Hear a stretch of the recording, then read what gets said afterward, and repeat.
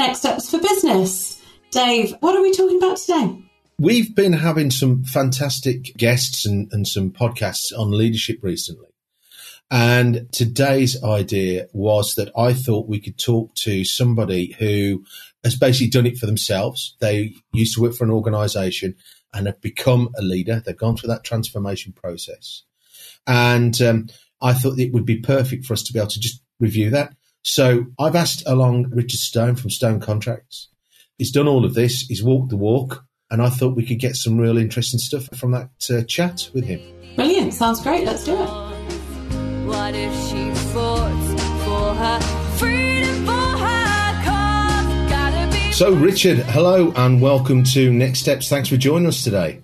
Thank you for having me. It's a pleasure to be here. Fantastic. So, for the listeners' benefit, Richard, would you mind telling people who you are and about your business, please? So, I am a 40-something building contractor. So, I own and run a building company, and we also have a separate business that does property development. And I coach and mentor other people and do quite a bit in the voluntary sector, trying to get people engaged into construction. And the reason that I do all of that is because my why is actually to help people. For many years, I thought it was helping them by fixing their property issues and problems. And actually, I've realised that actually it's just because I like helping people in general, really. That's my why. Oh, that's brilliant. I like that, having a why as well, which will probably end up coming out a number of times during our chat this morning. The reason why I wanted to have you on, we've been talking with a number of different people over the last few weeks with regards to leadership. We've had some brilliant trainers on and whatever else. But what we wanted to hear is obviously somebody like yourself, effectively an entrepreneur, like you've said. You've got your building company, you've got your renting business, and obviously now doing coaching and mentoring of others. Proper entrepreneur, but what sort of leader would you class yourself as? What sort of leader? Probably a bad one, because I don't follow a manual or a guidebook. I tend to lead with my gut and with my heart. Okay. So if it feels right, if it's the right thing for the people involved and for the business, then that's the right decision. It might not fit a manual, it might not fit a guide, but if it serves the best interest of how those particular people that are involved in that discussion or decision or action may feel or be left feeling, then that would kind of be how I would want to make my decision. Got you. I think that's an important thing as well, is to find your own way, your own feel for it, because there are lots of types of, if you look at leadership as a topic, there's lots of types of ways of people describe different types of leaders, but actually, ultimately, whether you're a bit of that one and a bit of that one or a bit of something else, you've got to find your own way with it. Something that's natural for you.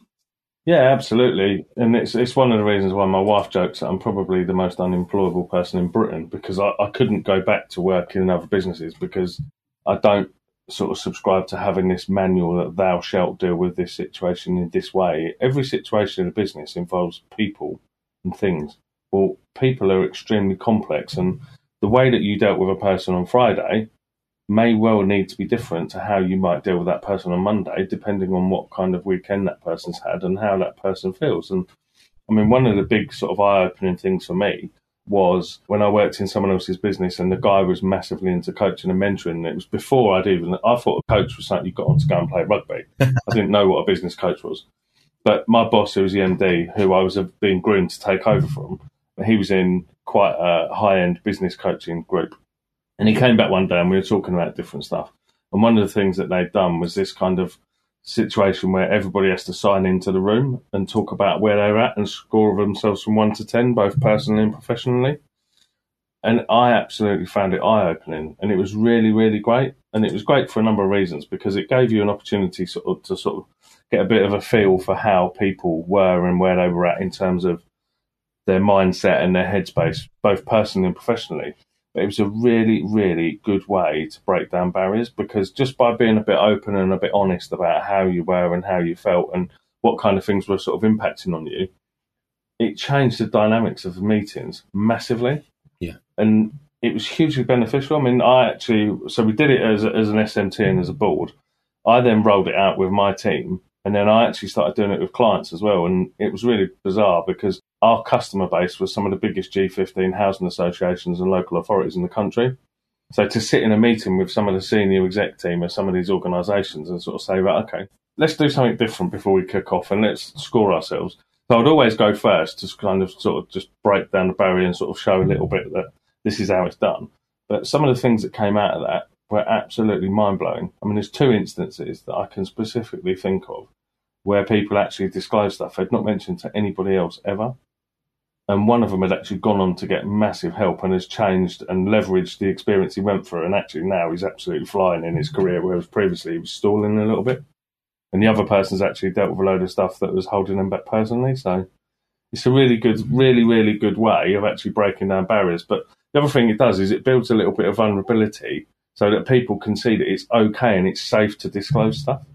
And you also know where they're starting from, what their starting position exactly. is. So if they're starting from there's a lot going on at home, they're having a bad time, then actually that's something you can factor into in a conversation, isn't it? Yeah, most definitely. And it gives you the opportunity to sort of rethink how you're going to perhaps deliver something or approach talking about something that might actually not be that easy to talk about. And if it's something that's a bit of an underlying issue and it needs addressing, but actually, do we really need to talk about this today? Or perhaps maybe we could wait till later in the week when actually that person might actually be better emotionally balanced in order to be able to sort of have a more meaningful conversation about that. It's a really simple technique, but it's really, really cool. We call it checking in. That's a brilliant revelation. Thank you for that. And you mentioned your early boss and being able to, because I mean, I think we end up being influenced by some of the leaders that we've had in our past. Some of them will have worked really well and some didn't. I think I put it any politer than that. Yep. But that's great that we are fashioned of what our history was like. But how do you go to becoming a better leader? From all the posts I've seen you doing on LinkedIn and whatever else, you're constantly looking to improve. Oh, massively. I'm a huge work in progress and I'm probably too critical of myself. I'm definitely my own biggest critic.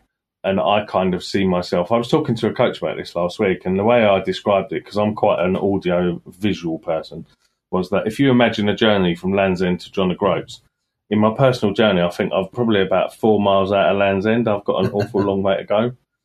But it's also important to look back and actually think, well, actually, when I started on this journey, where was I and how much have I changed? Because it's great being critical of yourself, but you do actually also have to sort of remember that where did I start and how much have I actually achieved since then? Because if you don't and you're only ever negative towards yourself, you're just going to keep telling yourself all sorts of negative stuff and it's really going to impact on your headspace. So I've worked with a whole spectrum of people. I've had male and female bosses. I've had some really great bosses. I've had some absolutely shockers. I had a boss when I was operations manager of a construction business who was a female. Great. She didn't know the first thing about construction. And that was what she said on the first day I ever met. She went, look, I'll put my hands up. I don't know the first thing about how to build stuff, but I know how to manage a team. And she was the ex-head of Gala Bingo. Oh, wow.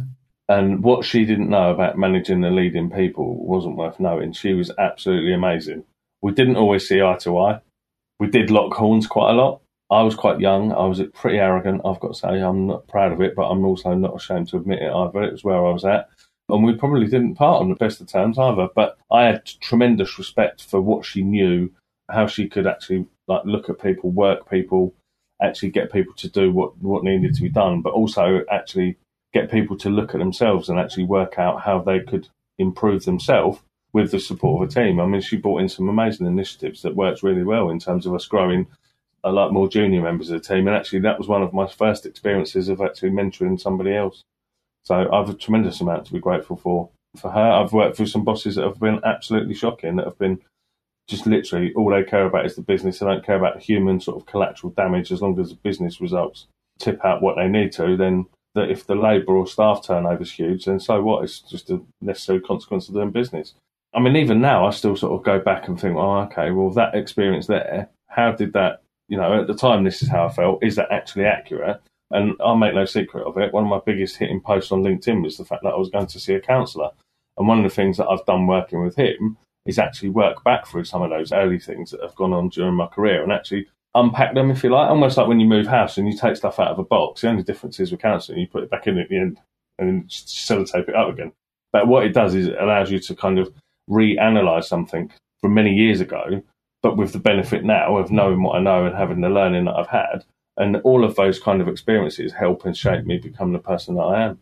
But you also invest a lot in personal improvement as well, though, don't you? Oh, yeah. My wife's in the next room, so I'll probably not better disclose that much. But yeah, I've spent tens of thousands on coaching. I mean, at the moment, I've got a personal coach, I've got a book coach, a sales coach, a business coach, and then a guy that I'll speak to ad hoc about well-being and stuff as well. Yeah, it's something I'm massive about. At the end of the day, if you don't know something, either go and hire someone who does know about it or learn it. And the best way to do that is through having coaches and also mastermind groups, because I think mastermind groups, coaches are awesome. And I attribute pretty much all of my success to two things. One is hard work and the second one is coaching. But being in mastermind groups is absolutely crucial because it enables you to learn really quickly, vicariously through stuff that other people have done and are prepared to disclose, so that you can learn what those mistakes are before you actually get to make them. Yeah. So, yeah, it's something I would massively advocate people to do. And it's why I enjoy coaching other people, because it helps them to get quicker at getting to where they want to on their personal journey. I completely agree. I think also if you can move from a student to teacher, then you just retain so much more information. You can apply so much more of your own readings, learnings, or whatever else to be able to, you know what I mean? Because you're now going to be teaching other people. And they'll have 100 more questions that you haven't thought of. So you have to know your subject. I come away from coaching sessions with more questions about myself than we do actions about the pupil. But that's not to say they don't get value, they do. But the way that you view the world today will be different from yesterday if you've read a book in between or you've read an article that actually has sort of piqued your interest. It will change the focus. And I don't shoot anymore, but I used to shoot clays. And everyone used to take the mickey out of me because I used to have glasses that had got different colour filters on depending on what light it was. And when the gunsmith first showed me them, I was like, oh, what an absolute waste of money. It's just you're just trying to flog me something for the sake of like getting in my wallet. But I actually bought them. I had them on a free trial and I bought them because the different filters made such a difference on different days to being able to see the same clay that other days you would miss. And that's no different to how you mind things. Yeah. You know, how you think today and how you view something will be different from how you viewed it yesterday because you've had loads of other experiences in that time. So we're all still learning. But also, like you said about one of your staff, the way you treat them on Friday may be different to the way you treat them on Monday because of what happened over the weekend. You too could also be impacted as well. Oh, massively. Because, absolutely, yeah. The car doesn't start or you've had a row with your partner or your best friend. Yeah, huge. That's the massive one, that is. And the amount of people that I speak to that sort of say, oh, yeah, if things aren't good at home, then, yeah, I'm shit at work because I'm not in the right headspace. Sorry, I just swore on your podcast. But yeah, that's a really common one. And that's one of the things that was fascinating, sitting down doing hot seats in a mastermind, was that people sit down and you sort of talk about what their problem is and what do they want to talk about and what they want to get out of the session. And an hour and a half later, they stand up and the problem that they sat down with is never the problem that they thought it was. I know someone that went into a mastermind group and ended up opening up about things that are going on at home, and they ended up completely changing their business and getting a divorce. Yeah, I know somebody, a similar but not quite the same experience, where we sat down and a guy wanted to get divorced and everything wasn't working, and he's now changed his business completely and his marriage is absolutely sorted and they've never been happier.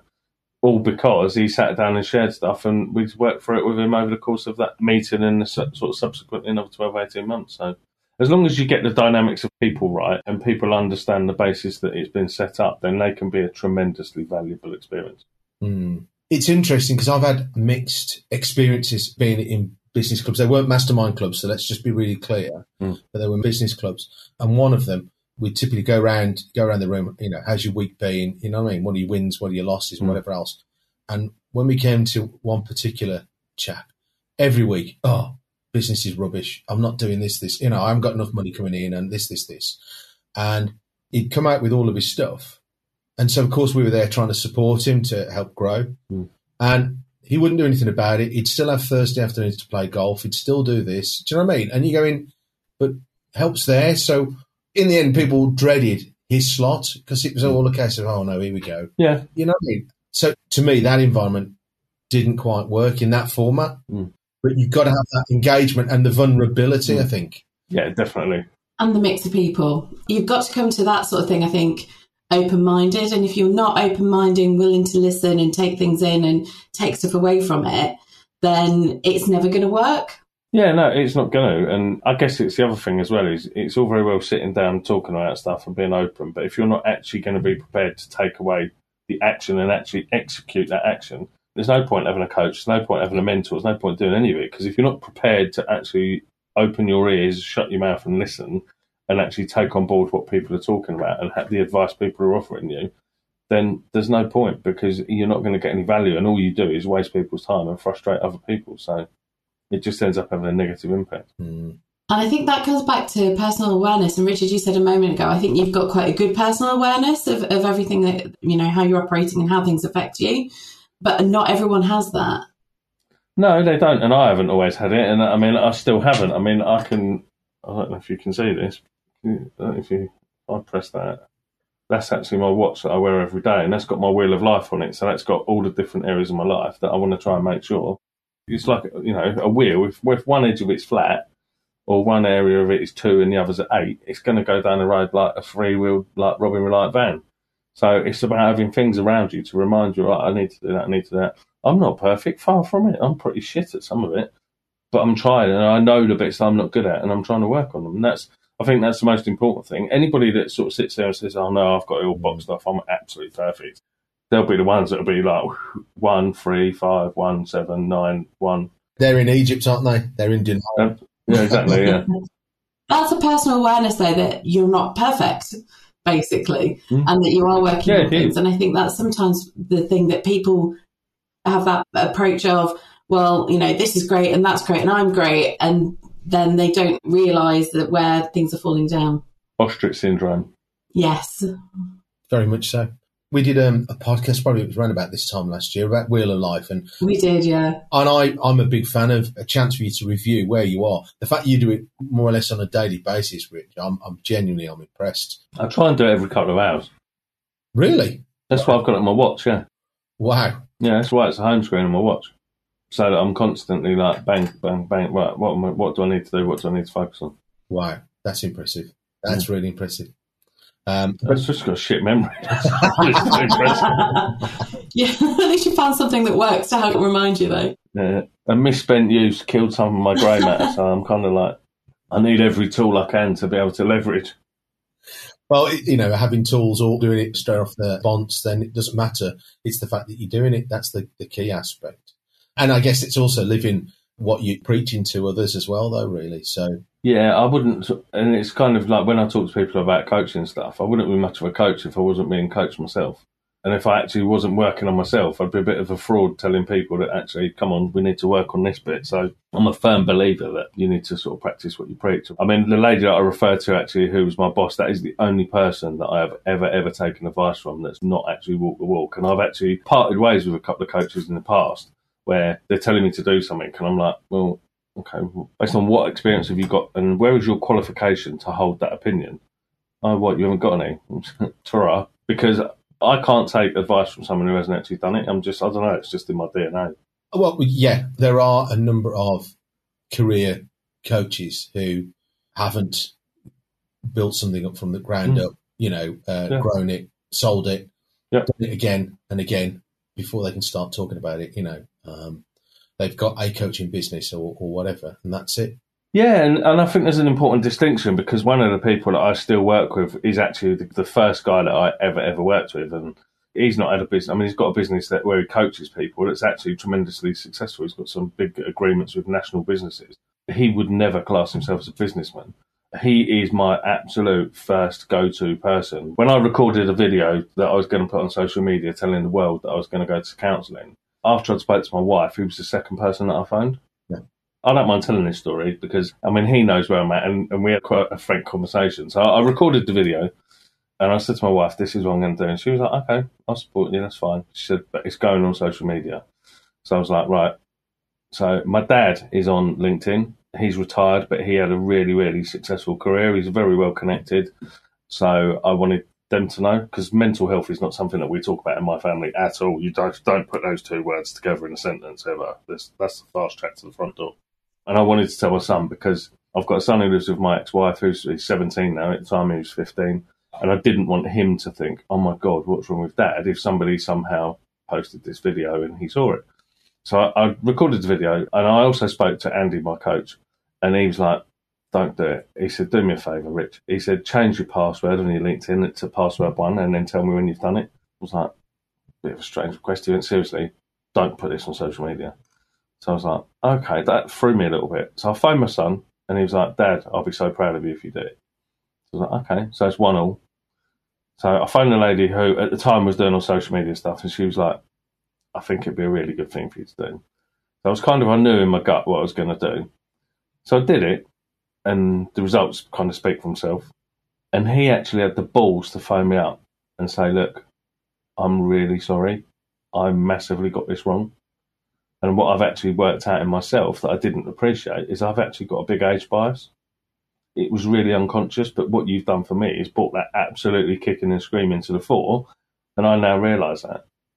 And that's why I still work with him, because the knowledge and the skill the guy's got is tremendous. Yeah, it's almost like a natural pause there, just for a second, just to take that in. It's quite a powerful story. We've all got unconscious biases, and sometimes it can take something really extraordinary to actually make us appreciate just how deep and how ingrained they are. And there's not anything wrong with having those, you know. I mean, our beliefs and our behaviours and our DNA goes back generations and generations and generations. That's where our behaviours and stuff comes from. So actually, to hold those is fine, but we need to be conscious that we have those, because otherwise we can't actually make sure that those programs are actually serving us properly. Very true.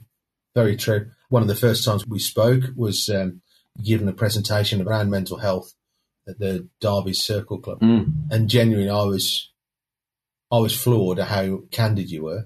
Really? And, well, yeah, because I've been to a number of different areas, but to openly express it, it's something that I'd always keep private.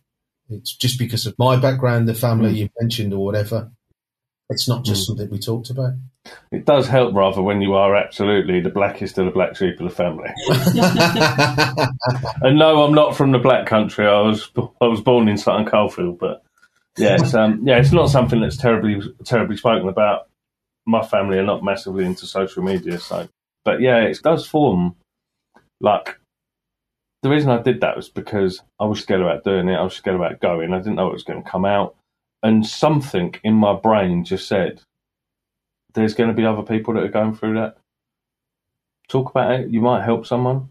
And that's why I did it. And, you know, it's helped an awful lot of people. So it was worthwhile. It wasn't easy. It certainly wasn't easy doing that first video. But now it's something that I talk about all the time. And I've actually had some quite interesting discussions with people, because one person actually asked me what my qualifications were to talk about it. And when I said to them, well, what qualifications do you suggest that I go and get to talk about what's going on in my head?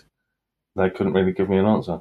Yeah. Because I'm not sure you can really go and get an MVQ in actually interpreting your own feelings and brain.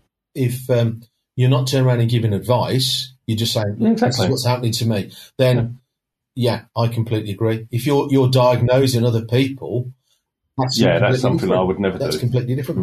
But self-diagnosis, you know, I mean, I'm not obviously suggesting people go around onto Wikipedia and looking up, I've got a spot, you know what I mean, and looking up the medical dictionaries or whatever. But that own, look, this is what I'm feeling and whatever else, I think you're completely justifiable. No, that's really good. So we touched earlier on about the way that you handle some of your staff and differently potentially on a Friday to a Monday and whatever else. What do you think your staff expect from you as a leader? I think they expect me to act honestly, to act with integrity, to be respectful of them and of our customers, to do the right thing in terms of business. So one of the things that we had to do when COVID first hit, I mean, within 7 days of COVID actually becoming a thing in the UK, we'd lost £1.7 million worth of orders. Wow. Which, bearing in mind, we were a year 2 business from a start-up in 2019, was kind of a bit like the Titanic smashing into the iceberg. Yeah. I mean, we went from having, actually, sorry, I said 1.7, that's not true, it was 1.4. We went from having £1.7 million worth of secured work to having 300k in 7 days. And it was literally every day, it was like, right, what email's going to come in today? What's going to happen today? And we were just open and honest with people and said, look, this is where things are at. We'll do our best. I mean, that's why I went back on the tools for a year, because I wanted to make sure that we could still survive. I wanted to make sure we still had money coming in to meet our obligations. To be honest, I think in this day and age, people want people to be respectful. People want people to be honest, to act with integrity. and to be supportive and to support people in their professional journey. And I think the whole honesty and integrity thing even comes down to the point where, most people don't work in a business forever these days. So at some point, people are going to want to leave. And it happens all the time in construction. I mean, scaffolding is a massive one where companies take people on as a labourer, invest in their cots and their training, and then all of a sudden they get to a part two and they want to leave and go and work somewhere else. And people are surprised. And I'm like, to a degree, it's going to happen. People want career, they want to sort of enhance their career. And I think it's about actually how you deal with it and how you manage that. So I think really that's all people want. They want to know what's going on. They don't want like anything sort of hidden up or... I mean, we had a conversation with the contracts manager that worked for us and said, look, this is where things are at. This is what Rich is going to do. This is what's going to happen. This is what it's going to mean for you. This is how things are going to pan out. And we've got a plan A, we've got a plan B, and we've got a plan C. And, I think that really is all you can do is actually engage with people, talk to people, find out what's going on in their world and find out the impact of different changes and things that might happen within the business and make sure that the message is not just communicated, that it's actually landed, because you can have a conversation with one person and say, look, our P&L is this. Someone else would be, what? P&L? What do you mean, Procter & Gamble? No, P&L, profit and loss. So you've got to make sure that you kind of like talk to people in the level of language that is actually going to land with them. I mean, I did a lot of work with a copywriter a couple of years ago, and one of the fascinating things that I came out of that, I mean, this guy writes some sales letters that he gets paid 5 figures for one letter, so he knows his stuff. And one of the things that he will always do when he's writing a sales letter, he will use language that could be understood by an 11-year-old. Right. Because actually that is the average reading age and listening age of a person in the UK as an adult. That's incredible. So if you sit there and talk to someone who's a chippy or a bricklayer or a scaffolder and say, yeah, well, our turnover's a little bit down and, our net position's not great, they're going to be, what do you mean net position? Didn't know you've done fishing. Yeah. You need to actually talk to people in a level of language that he's going to understand. And that's not to be disrespectful to anybody who's in the trades, because I come from a trades background. So I can see what it's like from both sides. And I remember sitting in my first meeting, the bloke telling me about the management accounts. I was like, what are you on about management? I don't know what you're talking about, mate. But there was just this auto-assumption that because their educational level was at that level, mine would be at the same level, and it wasn't. And that's, I think, probably one of the most valuable learnings that I've taken from coming off the tools, starting as a labourer at sort of 10 years old and working my way up, is actually, if you sit back and take time to think about it, you remember how you think and how you felt and what you knew at those different levels of being in business. And that's what I try and call on when I talk to people. Yeah, no, that's brilliant. That's brilliant. So last sort of question, and that's that, I mean, obviously you've worked for companies, as you've said, some you've seen eye to eye with and some you haven't. Mm-hmm. And now you've got your own business. How did you transform from being a company person to a business owner with staff? How did I transform? Wow, cool. That's a question that gives rise to about 20 different sub-questions, isn't it? that's almost like a whole condensed list. Perhaps we should have that as a whole podcast on its own. Probably. Okay, I'll start off by saying that I don't think I ever was really a company person. Got you. So I was on the tools for years, and a friend of my ex-wife's was a QS and said to me, look, you've clearly got a brain. We've had loads of conversations. You've done a couple of builds for the guy who runs the company you're working for. Trained to be a site manager. I was like, okay. So I did my ONC, HNC. It's where I met our safety officer now, who we're still best friends 25 years later. So I did that, and I was like, okay, so I've got this training. So I wrote a CV. I didn't even know what a CV was. I had to find out. Wrote a CV out, sent it to 4 companies, got 3 interviews, and all 3 of them sent job offers. But I got one on the Monday. No, I had the interviews on the Monday. I had the first job offer on the Wednesday, and the second 2 came on the Thursday. Because this was in the days when people did stuff by that snail mail stuff. Do you remember that? Yeah. So the first one that came back was the company that I went to for the first interview, and I took it because I was like, oh my God, I've got a job. This is like, wow, how cool is this? And I remember I went to see my mum and dad, and my dad was at work, and my mum was like, I'll give you a week.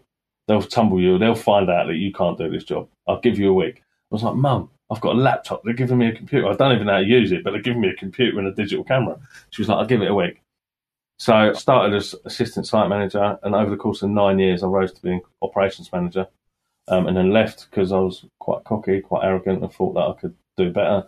And also, we were trying to do a management buyout that was thwarted by the current owner or the then owner of the business. And that I felt like I was at home. It was quite a small business. It was just under 20 million per annum. Really profitable, nice company. Quite aggressive, quite contractual. And then I worked at a few big nationals for a little while. Never, ever really felt like I was ever at home at all. And bizarrely, I actually got approached by another regional contractor to go and work for them. And his opening words to me were, "You're just walking around looking to find a family to work with." And at the time I thought, well, that's quite a profound statement. I don't either disagree or agree with it, but it's quite a profound thing to say. Didn't really fancy it. So I went to work somewhere else for a while, which was a sort of a decent-sized contractor. Again, wasn't really my bag. And then when I set up on my own, I kind of wanted to sort of take the good bits from all of those different businesses, whether they were sort of 10 million, 5 million or 100 million, and make sure that we try and do all of those things. But equally, the other thing that it had given me was loads and loads of insight about all the stuff that you really, really shouldn't do. Because some of those businesses failed. They never failed because they've got poor staff. They failed because of their commercial processes or their lack of accountability or lack of control. So when I set up on my own, I wanted to make sure that I kind of sort of took all of the kind of good, bad and ugly and distilled that down into a much, much smaller version, which is Stone Contracts. No, that's brilliant. But didn't you also have to go through a mental shift as well? Quite a bit of a mental shift. Yeah, and it is a daily thing, really, because I don't have a boss. Yeah. And sometimes I actually find that quite hard to not have a boss and like wake up and think, oh, what shall I do today? My diary isn't rammed full of meetings. What shall I do? And I think of always, every reference that I've ever been given has always said the first thing, he's an extremely self-starting person. And I think you massively, massively need that when you're a solopreneur, because you can't look to someone else to give you motivation, whether that's carrot or stick. It's got to come from within. And if it isn't in your DNA, it's not going to work. So you have to be able to self-motivate yourself. But you also, you've got to be literally everything. I mean, I did a post ages ago on LinkedIn with one leg in a suit and one leg in my steel toe caps. And you do have to be everything. And you do have to be able to adapt. And I think the other thing that you need to be able to think from what's happening now, this minute, this hour, to, right, what are we doing next year? And what's our 3-year goal? And what's our 5-year goal? And what's our 10-year goal? Because making a decision about what's today may well give you a different decision if you were to reframe that against the filter of 10 years' time. And I think that's the thing that I've learned probably the most, is actually about being able to sort of easily transition from one sort of mind to the other. And I mean, I do the chair exercise quite a lot, sort of through disassociation, which is tremendously beneficial when you're trying to do that. And I didn't even know what it was called, and I didn't even know it was called disassociation, if I'm honest, until I did some work with Andy Rivers about going on stage at the NEC to talk about picking the right size of contractor. When was that? About 4 years ago, I think, because it was one of the things that I had a massive, massive fear of, was actually speaking publicly. And that's why I invested in that first coach. It was somebody that my wife worked with, who's a hostage negotiator and an NLP practitioner. And doing that work on myself made me actually think, well, this is kind of where I need to be. I need to be working on myself. I need to be thinking about my own sort of thoughts and actually how I can actually overcome certain things myself and not just look externally for resources. I need to try and find those resources from within. Richard, I mean, this is just fascinating. I've just realised how long we've been talking. I mean, this could go on for another... I could certainly go on for another couple of hours if we had time. I think we both could. Poor old Marie's hardly had a chance to speak. But listen, thank you so much for your time today. That's all right. Really found it brilliant to talk with you. No doubt we'll end up having another chat at some stage later on. Yeah, I look forward to it. That'd be brilliant. But from me, thank you very much. Thank you. That's right. Thank you for the opportunity to speak to you both. Nice to meet you, Marie. You too. Guys, until next time, thank you. Need help running your business better? The new Next Steps online course is now out. Follow our steps for success in your business. Please do use the subscribe button so you don't miss out on any new episodes.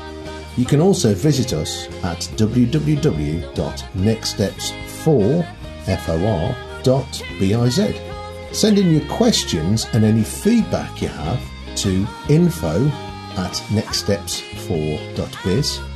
Otherwise, you can contact us through our social media. You can find us on Facebook at Next Steps for Business. You can also find us on LinkedIn at Next Steps for Business, and you can follow us on Twitter at NS4Biz. That's NS, the number 4, Biz. Thank you. I'll be